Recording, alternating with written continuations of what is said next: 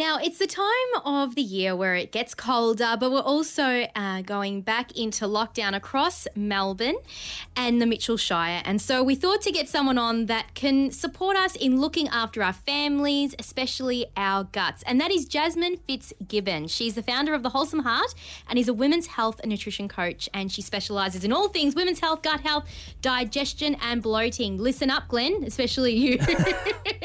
Welcome to the show, Jasmine. Hi, thank you so much for having me. Now, we just wanted to firstly chat to you a little bit about COVID and some of the things that you've noticed as a nutrition coach in sort of the behaviour that we have in terms of eating habits. Yeah, I mean, it's quite a stressful time for everyone involved, not just us, our Melburnians, but we're obviously in the real heart of it at the moment. And I think the part that I see most consistently is that mums especially are putting themselves last in their health. They're stressing about trying to get everyone, the family ready and get everyone healthy and get everyone else's stress levels lower. So they start to put their health on the back burner. I also see people overeating. I mean, it's really hard not to, when we're all working from home, not to just reach for all the snacks in the fridge. They're right there. Or all just the pantry. I'm guilty of that. Guilty of that. It's really hard to say no when it's sitting there basically staring at you all day. And then obviously, you know, everyone's trying to de-stress and wind down, and a lot of us turn to food for that and not necessarily the best options. And they're all depleting our immune system and our gut health, which is in end making us easier and more susceptible to getting sicker. Yeah.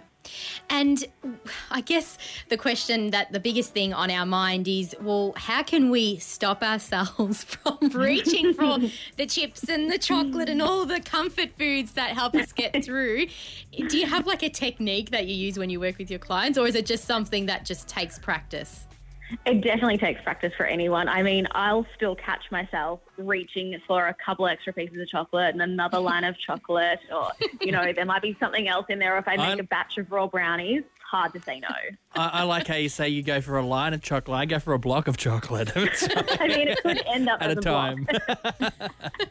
We are all guilty of it. And I think one thing is to be a bit kinder to yourself. I mean, no one has gone through this before, so no one knows how to handle. So there's a loophole, is what you're saying, Jasmine. There's a loophole. I know, here. I should never have given you guys an out. Everyone will use that one forever. And that's the end of the interview. Thanks for the I'm gonna say to my wife when I'm tucking into a block of chocolate, I go, but Jasmine said that it's a loophole. It's fine. We're all stressed. We're allowed to have a little bit here. And I mean, you are to a degree. I mean, we have to be a bit kinder to ourselves for that.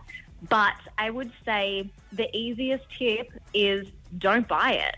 If it's not there readily available to grab, like with the reach of a hand, having all of those types of foods, if you are one of those people who does reach for it, I would say don't stock your fridge with all the chocolate. Like, I limit myself not to buying 10 blocks of chocolate, so I don't eat 10 blocks of chocolate before I have to go to the supermarket again. Smart, very smart advice. We'd love for you to stick around, because after this we're going to look at some important foods that we should be eating to improve our overall well-being and immune system.